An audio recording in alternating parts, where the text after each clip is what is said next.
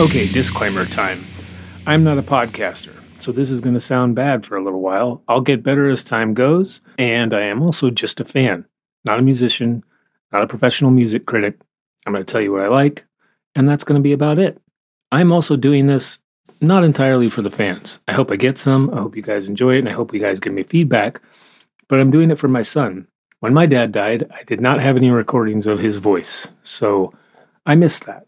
I'm doing this so that when my son is 52, he can look back at his 52-year-old dad and say, my dad was a dumbass.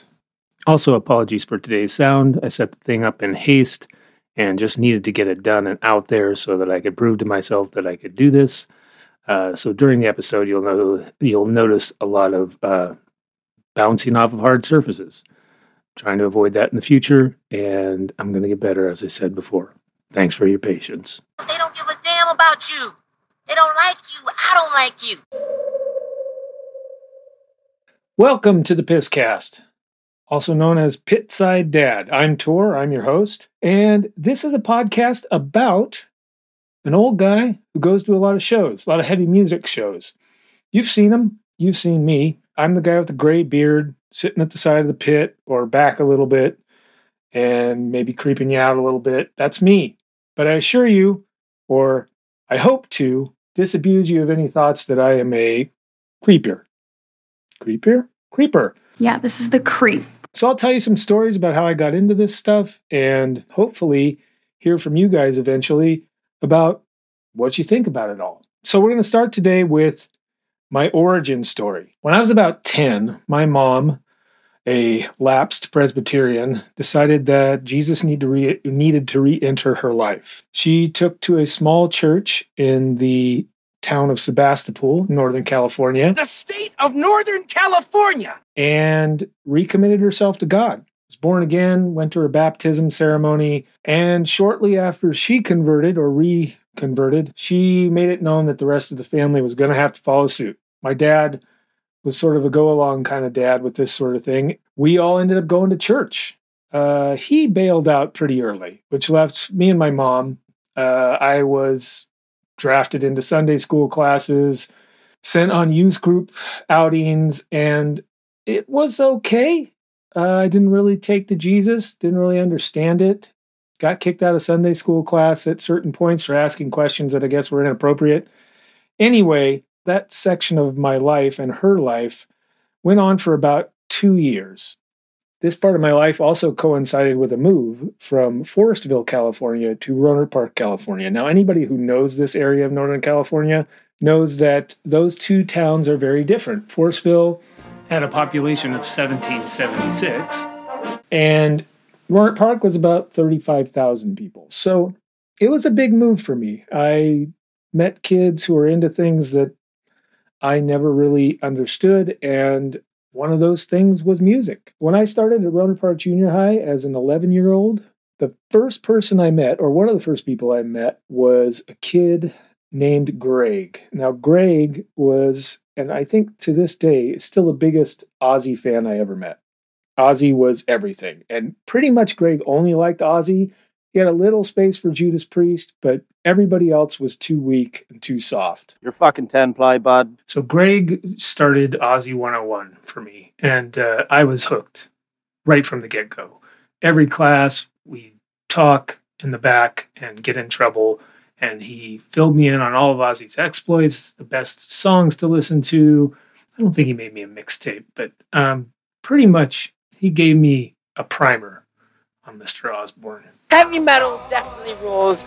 Twisted Sister, Judas Priest, Dawkins, Ozzy, Scorpions, they all rule. This was pivotal for me because I didn't have anything, like nothing that was my own at that time. I had just lost all my friends, was trying to make new friends. I was weird. I was portly. I was eating my lunch by myself behind a transformer in the corner of the campus. So to have somebody say, hey, I think you're okay, and Ozzy rules, well, of course I was going to adopt that opinion. Haven't really ever lost it, although I haven't liked anything Ozzy's done since the 80s, so maybe I have lost it. And remember, this is at a time, 1982-ish, when Ozzy was everything.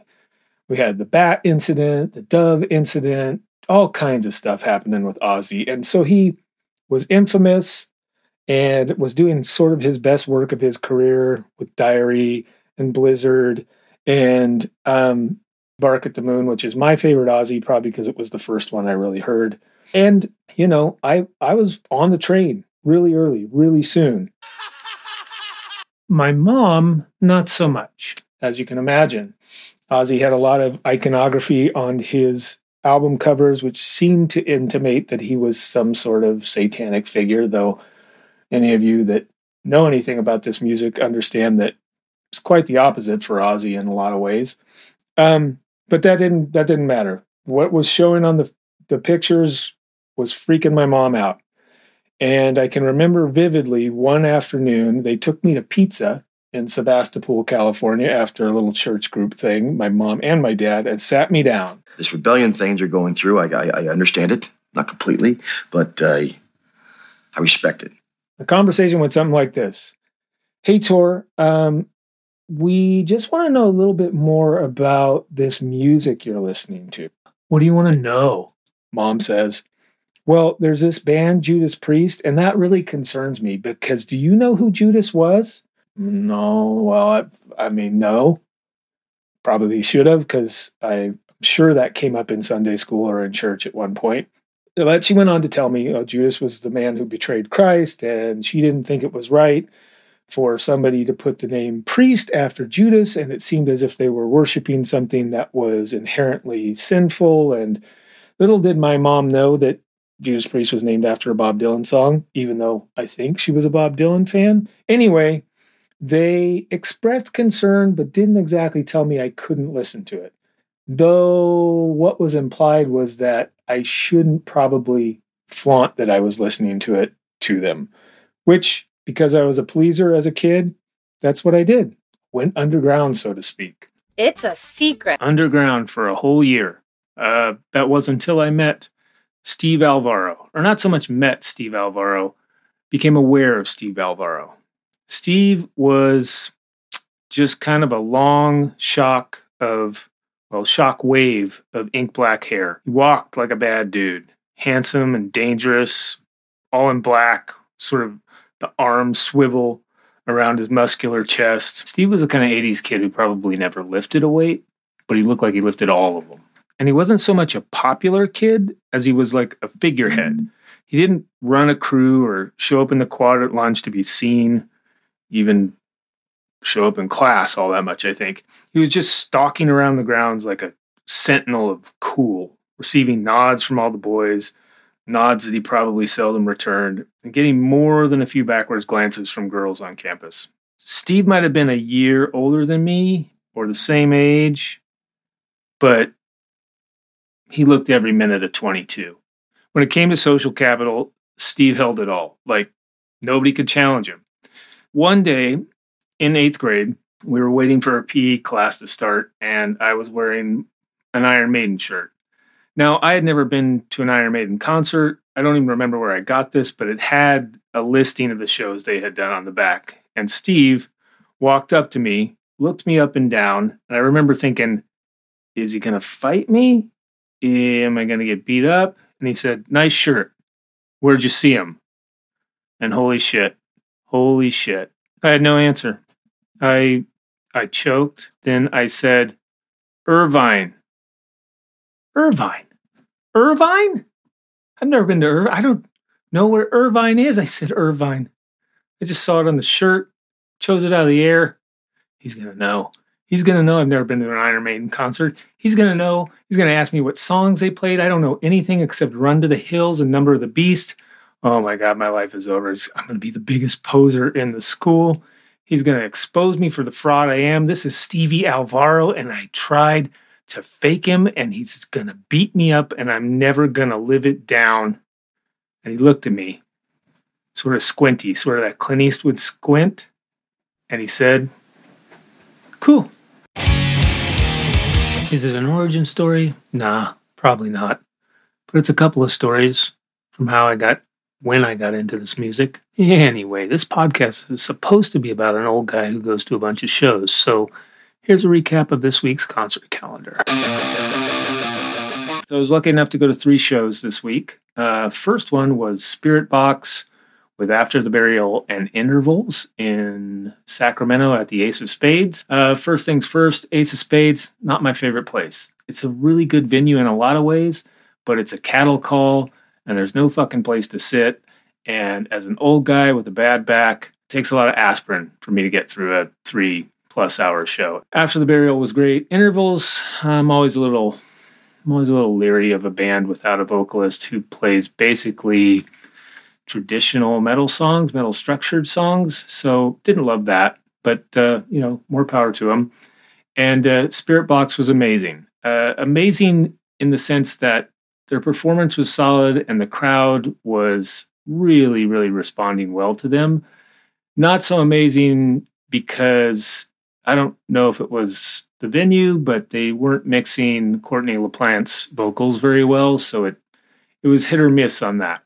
But overall, a really good time with a lot of positive energy and thought it sounded really good. Second show, God is War and Noel and World Peace. Didn't stay for World Peace because I had just been to Spirit Box the night before. This one was in San Francisco, so a little closer to home, but still about an hour drive for me.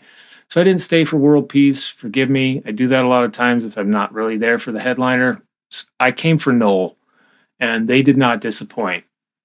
Moody and really, really inventive sort of stage setup with one light or maybe two lights, one backlight, one front light that provided everything amidst a very fog machined up stage. I don't know if you're a Noel fan, but the music is frenetic, sometimes doomy, occasionally throws a trumpet in the mix, which they had there live, which I very much appreciated. And people reputedly, Noel has some of the wildest shows around because of the response of the fans. And this, I don't think San Francisco normally lives up to some of the wilder places, but this was pretty good. You always know you're in for a fun night when the pit has a guy with a safety helmet on. The third and final show of the week was the Here's Collective at the Stork Club in Oakland.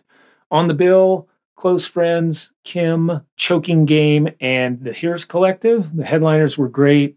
Choking Game was really high energy and fun, sort of hardcore unit from the Bay. Close Friends, decent opener, but Kim really stole the show. They were a doom prog crescendo building monster, like 3-piece that just stole all the thunder from the other bands, except maybe the Here's Collective, who are just their own thing altogether. But Kim, really impressive and a lot of fun. The other thing I'll say about it is it was so nice to be in a space where trans people and non-binary people and all of the queer folk out there who normally are not welcomed into the scene in a lot of ways felt like this was a space that was safe and was particularly for their enjoyment and their celebration. And as a cisgendered hetero white male, it was just cool. It was cool to be in that space and watch a different perspective being celebrated and advocated for, and having myself feel very welcomed and warm in that space as well. So Here's Collective. Fun, great. Go see them if you can, because they are definitely their own thing. And Kim, check them out. Kim Oakland Bandcamp. Don't look them up on Apple or Spotify because there's a million Kims on there. And that's this week's concert roundup. Next week, the Chaos and Carnage tour, which is Dying Fetus, Suicide Silence, Aborted, Born of Osiris, Sanguisugabog, say it wrong every time, and a couple others I'm forgetting, but I'll review that one next week.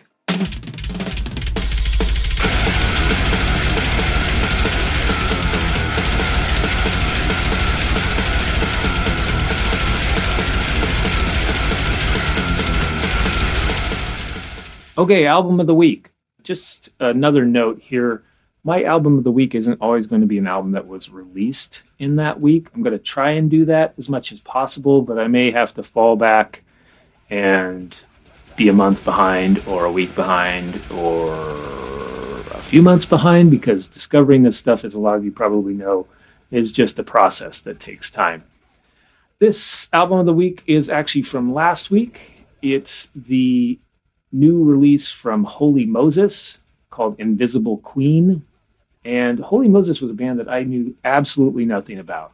They've actually been around since the early 80s and are contemporaries of Destruction and Creator and those early thrash European outfits. Their early stuff is thrash, but this is a little more developed and spans a few genres. This corker is supposed to be their final album, and it's too bad, because this thing, I don't know, I'm going to sound like the old guy using modern terms, but this thing slaps and fucks and all the things that people younger than me say and cringe at when people of my age say.